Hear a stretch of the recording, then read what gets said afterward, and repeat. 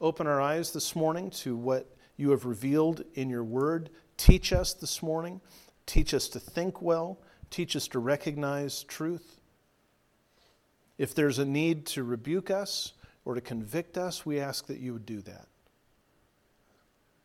If there's an area in which we need encouragement and strengthening, we ask that you would do that. If there's a place where we're not as knowledgeable as we could be, we ask that you would give us the knowledge that we need. And we ask, Lord, that you would feed our souls on your good word this morning. We thank you in Jesus' holy name. Amen.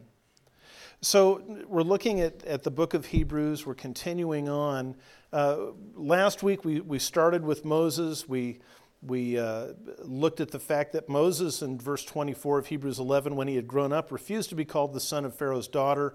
He chose rather to endure ill treatment with the people of God than to enjoy the passing pleasures of sin. He considered the reproach of Christ greater riches than the treasures of Egypt, for he was looking to the reward.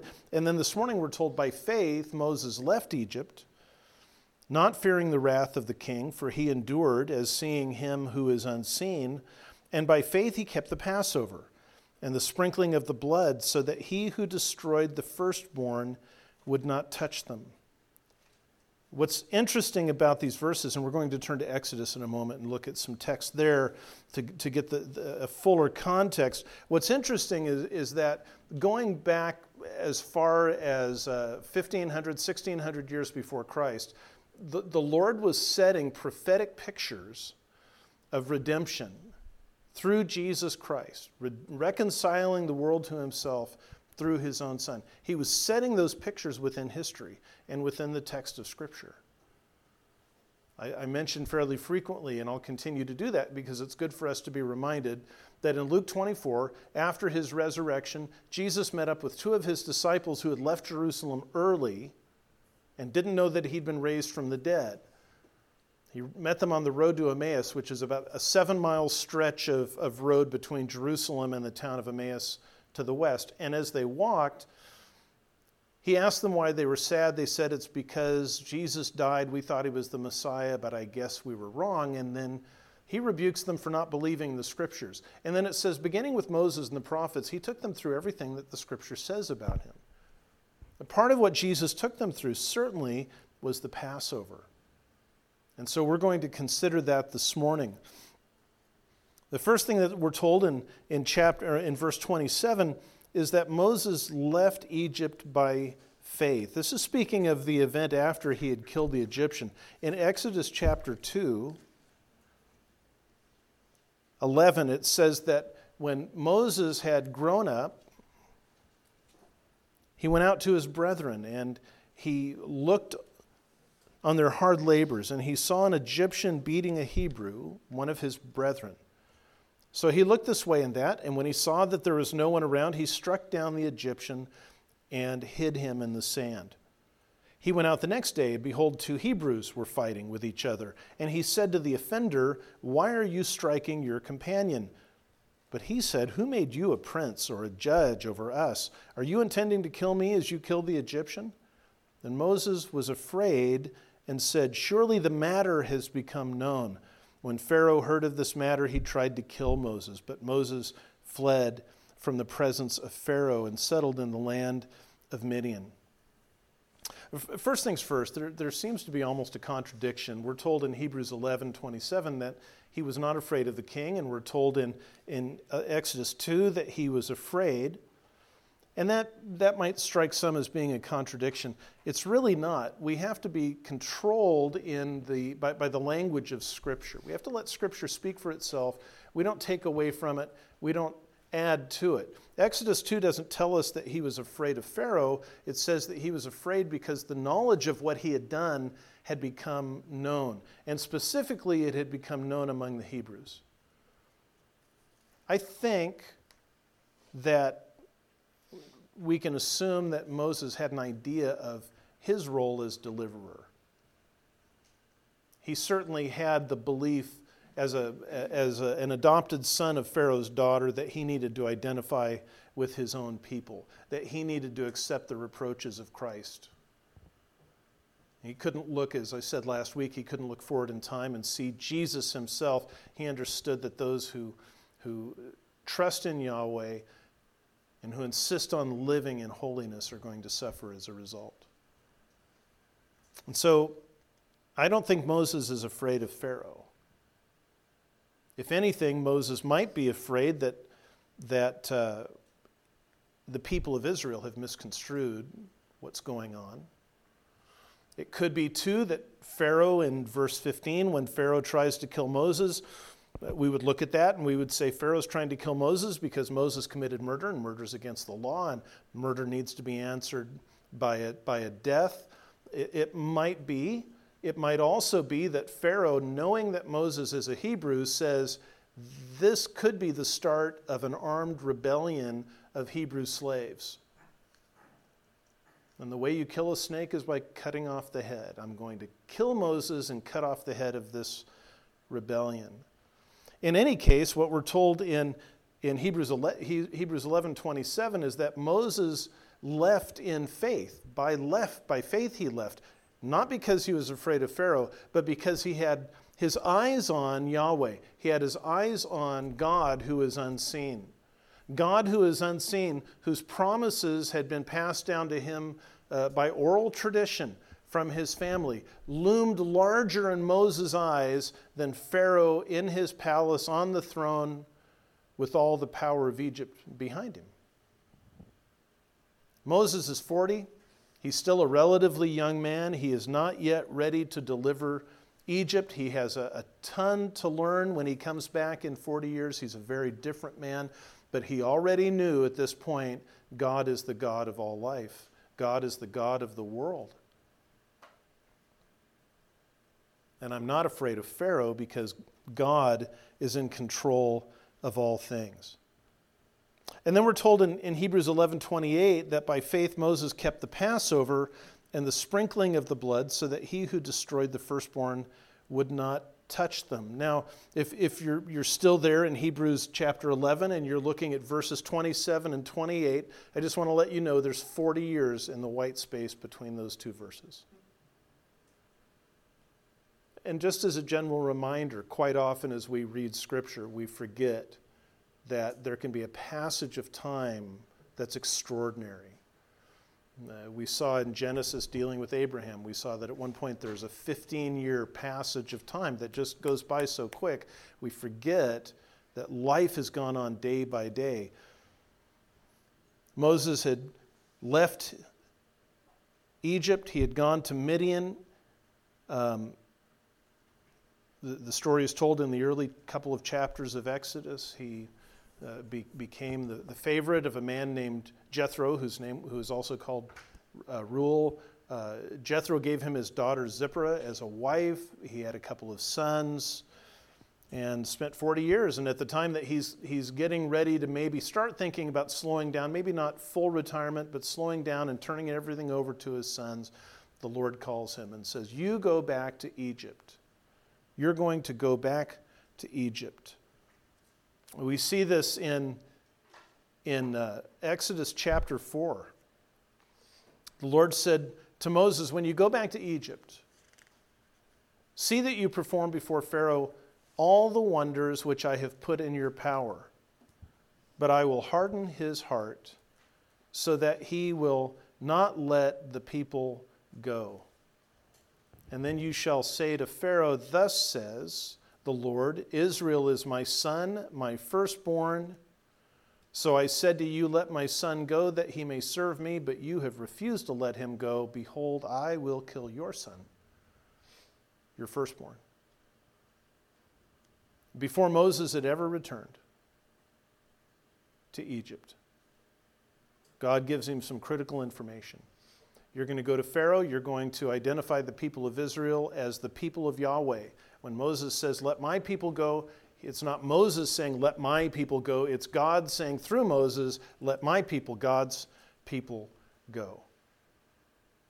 And God says to Moses, you're going to go stand in front of Pharaoh, but I'm going to harden his heart so that he doesn't let the people go.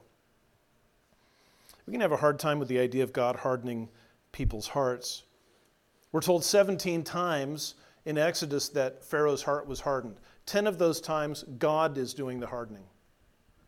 3 of the times it says Pharaoh hardened his heart, but the first time we see anything said about it is here in chapter 4, and God says, I'll do the hardening.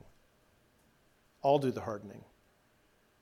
4 of those times, we're simply told that Pharaoh's heart was hardened without anyone being given credit for it, God or Pharaoh. And 3 of those, at least, I think the context says it's God doing the hardening. But 4 of them don't say who does the hardening. 3 of them say Pharaoh is doing the hardening. 10 of them say God is doing the hardening. The first one is in Exodus 4, God does the hardening. The last 6 times Pharaoh's heart is hardened, it's God doing the hardening specifically.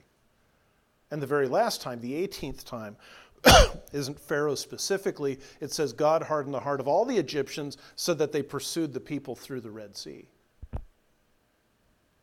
It's an interesting circumstance to tell Moses, go back, aim yourself at delivering my people, but Pharaoh's not going to listen to you because I'm going to cause him to not listen to you. Why does God do that? In chapter 10, the Lord said to Moses, go to Pharaoh, for I have hardened his heart and the heart of his servants, that I may perform these signs of mine among them, and that you may tell in the hearing of your son and of your grandson how I made a mockery of the Egyptians, and how I perform my signs among them, that you may know that I am the Lord. It just doesn't fit with the common idea about who God is, especially in our time. God hardens Pharaoh's heart so that he will not let the people go, so that God can free his people, punish Egypt at the same time. He would not let Pharaoh repent of his sins, so that nobody on the face of the earth could say, Israel is free because of me. The only reason Israel was freed is because Yahweh set about to free them. Moses couldn't take credit for it. He tried to set them free, killed the Egyptian and got nowhere. Pharaoh, at least one point, was on the verge of setting them free when God hardened his heart, because God said he wasn't done. We have that statement in Exodus 4 where Moses is going to tell Pharaoh in their first meeting that God is going to kill Pharaoh's son. He's going to kill Pharaoh's firstborn. And the reference here is to the 10th plague. There were 10 plagues total. The 9 had come and gone. When we get to Exodus chapter 11, and then Moses comes to the people of Israel and says, thus says the Lord, about midnight, I am going out into the midst of Egypt, and all the firstborn in the land of Egypt shall die, from the firstborn of the Pharaoh who sits on his throne, even to the firstborn of the slave girl who is behind the millstones, all the firstborn of the cattle as well. So who's going to die in Egypt? When the Lord first gives this statement, who's going to die? The firstborn in every household. He doesn't identify Egyptians, and in fact, he specifically says, even the slave girl, even the Hebrew girl. Death is coming to every household. So what we can do is we can look at the Exodus event, and we can look at this 10th plague, and we can see the judgment of death on the household and oversimplify it and say God was determined to bring death into the Egyptians' households while he set the Hebrews free. But the issue is not that God is bringing judgment against the enemies of Israel. God is bringing judgment against his enemies, which is all humanity. And so it's every household in Egypt that faces death. This is what Exodus 12 says. God says, I will go through the land of Egypt on that night and will strike down all the firstborn in the land of Egypt, both man and beast, and against all the gods of Egypt I will execute judgments. I am the Lord. By the way, we often talk about or hear about the angel of death, and there's points in Exodus where it talks about this, but God is making personal claim to this. God says, I'm going to do this. That makes the angel of death Jesus. That makes the angel of death the pre-incarnate Son of God, who is carrying out the judgment of God. Again, not what we commonly think. So every single household in Egypt faced death. And we're told also that the only way that anybody can escape this judgment is through a substitute, through a lamb. Exodus 12:3, speak to all the congregation of Israel, saying, on the 10th of this month, they are to take for a lamb for themselves, according to their fathers' households, a lamb for each household. And they're given the instructions that they are to kill the lamb, they are to take the blood of the lamb and put it on the doorposts of the house and over the lintel of the house and mark the house with blood. We see, too, that the substitute is not a one-for-one substitute.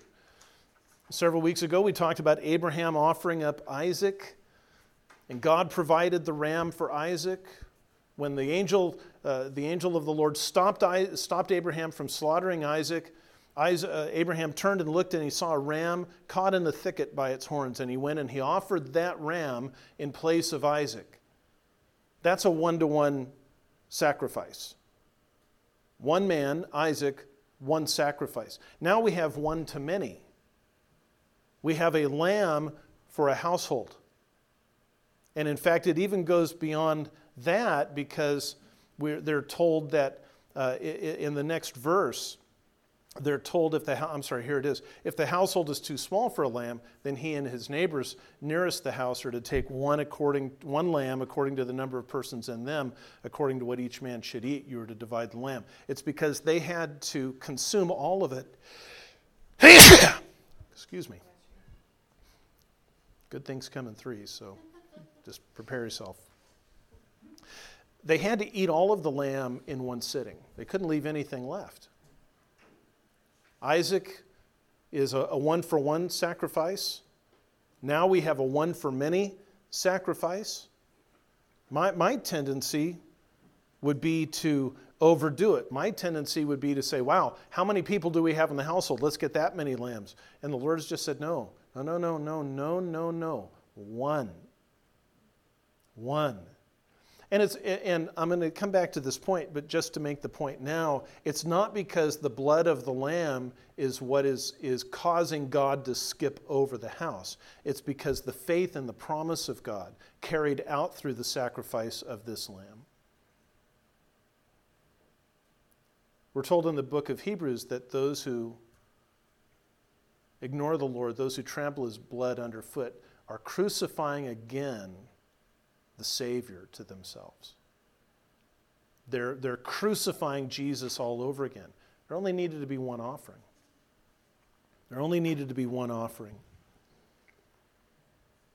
And again, it's not the sacrifice itself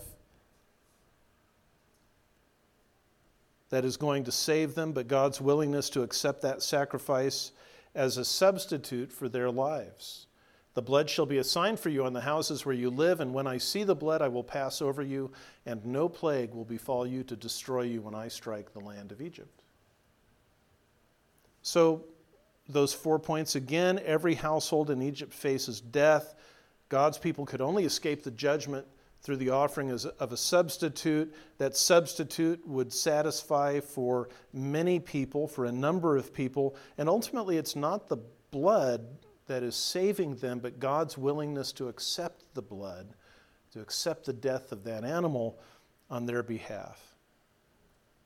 And so we're told in Hebrews 11:27 that by faith Moses kept the Passover, 28 rather.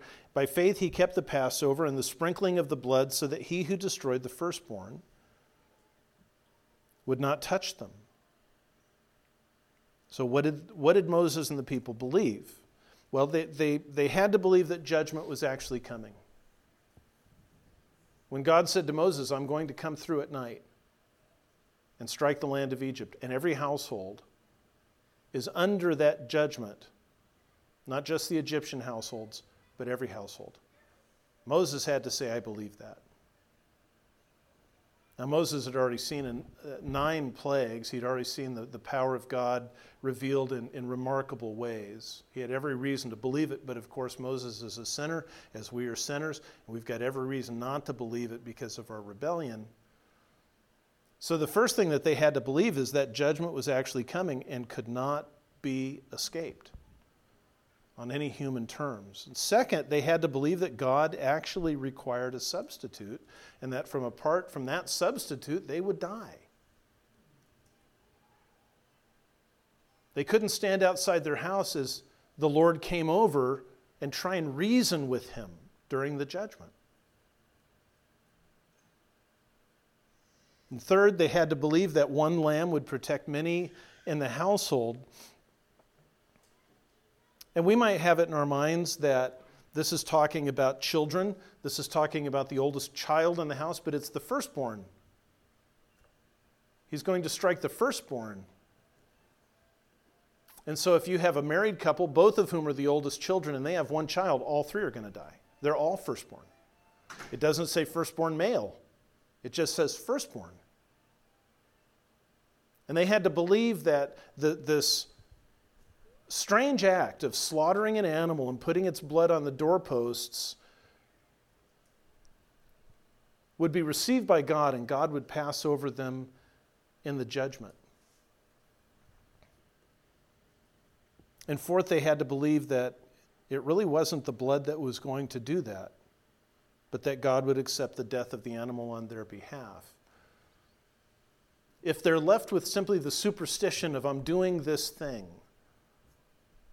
then they're not actually believing God. They're not actually trusting God. And inevitably, they're going to change the rules. They're going to change the circumstances and the way things play out. Under the Mosaic Law, there was a very detailed, very precise way that offerings were to be offered for sin, for burnt offerings, for peace offerings, and all through.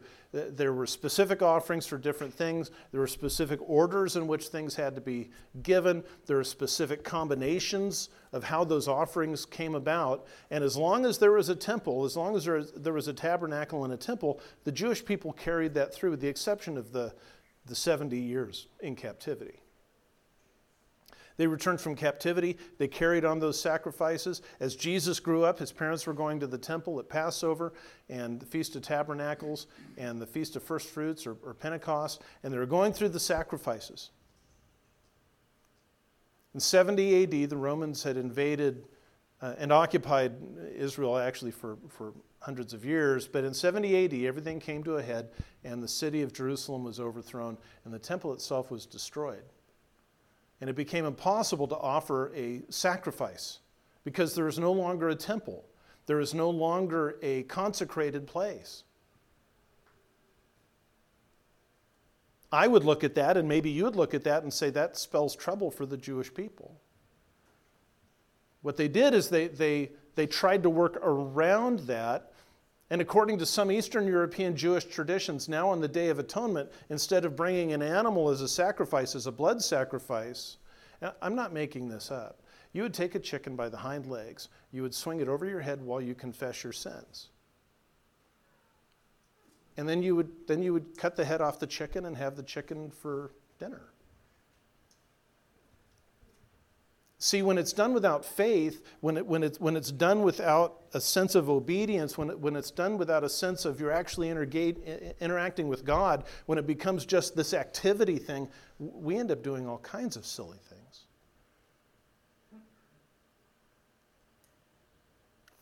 Let's bring this home and think about what it means for us.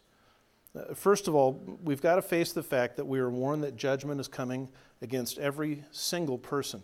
It is appointed for men to die once and women too, and after this comes judgment.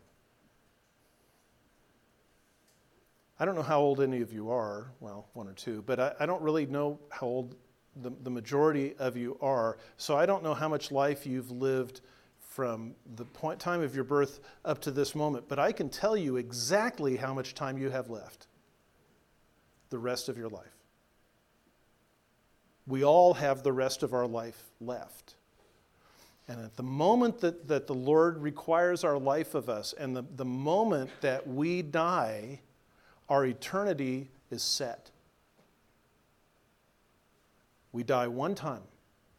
And after that comes the judgment. It's personal. No one escapes. Nobody slips through the cracks. We're also told that a day of judgment is coming. In Matthew chapter 25, Jesus says in verses 31 to 33, "But when the Son of Man comes in his glory and all the angels with him, then he will sit on his glorious throne.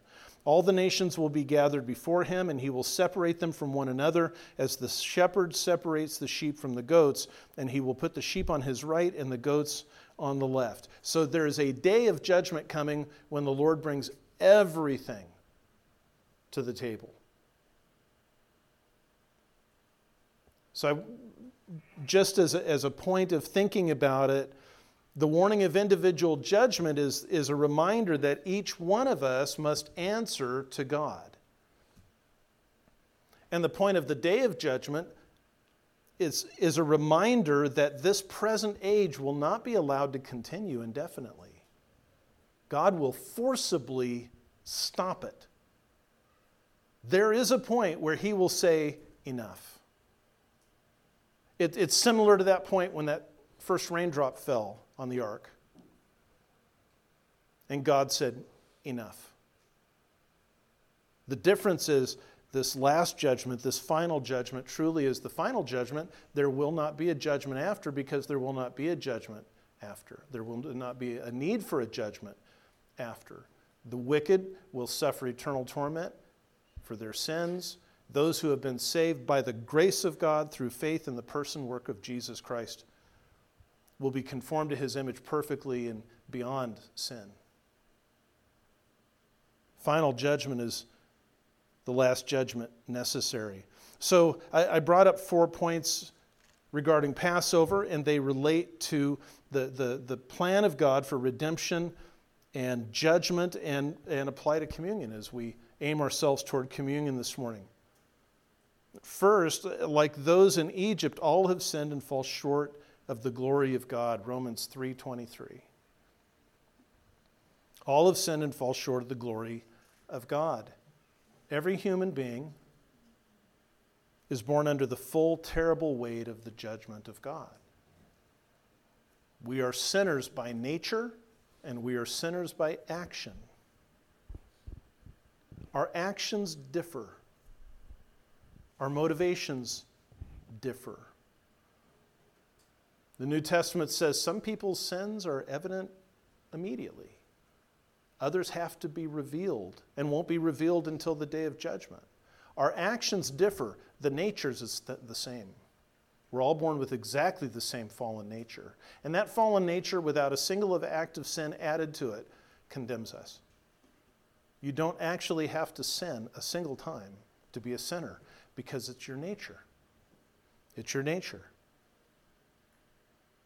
Second, like the people in Israel, the elect are not spared judgment on the basis of being elect. They're not born as a different kind of person. They're born under the judgment of God. They're born under that weight of judgment. They are spared judgment at the moment of justification, which is by grace alone, not because of any human merit, and by faith alone, and not by any good works. They're not saved because they're elect. They're saved because Jesus Christ propitiated the Father's wrath. That word, propitiate, means to satisfy. He satisfied the Father's wrath. We're not saved because God looked at some of us and said, never mind, it's okay. He's holy, and in his holiness he has to answer sin, because sin is a direct insult to his character and his nature. He will not leave sin unanswered. He cannot leave sin unanswered. Third, as with that lamb in Egypt in the Passover, one sacrifice is sufficient for many. Romans makes this beautiful statement. So then, as through one transgression there resulted condemnation to all men, he's speaking of Adam's sin, even so through one act of righteousness, that's the death and resurrection of Jesus Christ, there resulted justification of life to all men. For as through the one man's disobedience the many were made sinners, even so through the obedience of the one the many will be made righteous. Now, in that previous verse, are we being told that all men will be saved? No, because again, we're dealing with categories. What we're being told is that all in Adam die, and all in Christ are justified. All in Adam die, all in Christ are justified, but not all are in Christ. Not all are in Christ. Just a quick note, technical difficulties prevented the remainder of the sermon from recording, and so I'm sitting at my desk now on Wednesday afternoon, finishing it up.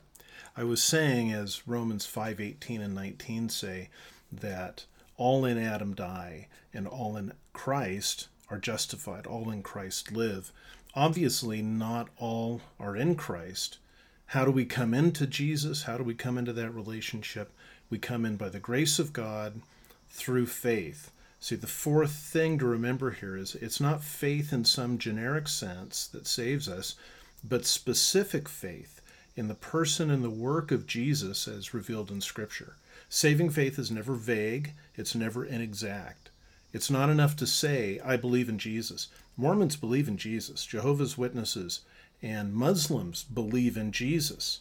We have to believe in his person and his work as they are revealed by Scripture. God has communicated the gospel to us. The gospel is good news, and it's the good news of Jesus Christ, of his person and of his work. We know what the gospel says. The gospel says that God created everything perfect and found it to be very good. Genesis 1:31 says that. We know that Adam sinned, and we know that when Adam sinned, every human being who would be born in Adam died in that sin. Every sinner deserves the judgment of God for sin by their sinful nature first, that Adamic nature that they have, and then by the acts of sin that they commit because they have a fallen nature in Adam. The gospel tells us that Jesus Christ is God the Son in human flesh. Jesus lived a perfect, sinless life. He perfectly fulfilled the righteousness of God and the law of God. And then he died on the cross as a perfect substitute for his people. He took the punishment for their sin upon himself, and in exchange, he granted them his own righteousness. And when we specifically trust in the person and the work of Jesus Christ, who died on the cross and was raised from the dead bodily, God accepts Jesus' death on our behalf, and he counts Jesus' righteousness for us as though it were our own righteousness, as though we had lived that. And as a result of that, the judgment of God passes over us. Not because God ignores sin, not because he looks at our sin and again shrugs his shoulders and says, oh, well, never mind, it's okay, but because Jesus himself offered himself as our substitute. I hope you see how wonderfully personal this is. God requires a death for each one of us. Jesus didn't die in general. Jesus didn't die a token death for sin. Jesus died in the place of each and every person who would believe in him. He didn't just bear our sins on the cross. He bore my sins. And my prayer is that he bore your sins as well. When I trusted in Jesus and believed the gospel, the Father accepted Jesus' death on my behalf. His acceptance is so clear and absolute that I don't have to go and persuade God to accept Jesus' sacrifice on my behalf. You remember I mentioned earlier that the Israelites, when they had placed the blood on the doorway, didn't have to go out in the streets as God came through judging the firstborn of Egypt and trying to persuade him to accept the blood. He had told them that he would, and he did. When we put our faith in Jesus Christ, we don't have to persuade him to accept Christ on our behalf. It was his idea. He's called us to trust in the Lord Jesus. See, God the Father didn't accept Jesus' death on my behalf because I persuaded him to. He accepted Jesus' death on my behalf because it was his idea in the first place, because he poured his grace out upon me. He filled me with faith. He granted me new life. And in that moment, I was forgiven, justified, atoned for, adopted, set apart as his son. I was filled with his Spirit. I was given a hunger for his word. I was made a part of his body. I was completely accepted in the beloved. That's the gospel. That's what it is that we believe is true. Do you know there's nothing more important than your eternal destiny? If you know today that you're a sinner and that you are facing judgment, if the Holy Spirit has made that clear to you, then my prayer is that you will humble yourself before the Father, that you will recognize the beauty of what the Lord Jesus did on the cross, that you will cry out to God. The Bible says that all who call upon the name of the Lord will be saved. It's my prayer that you would repent. It's my prayer that you would turn to him and receive the gift of eternal life.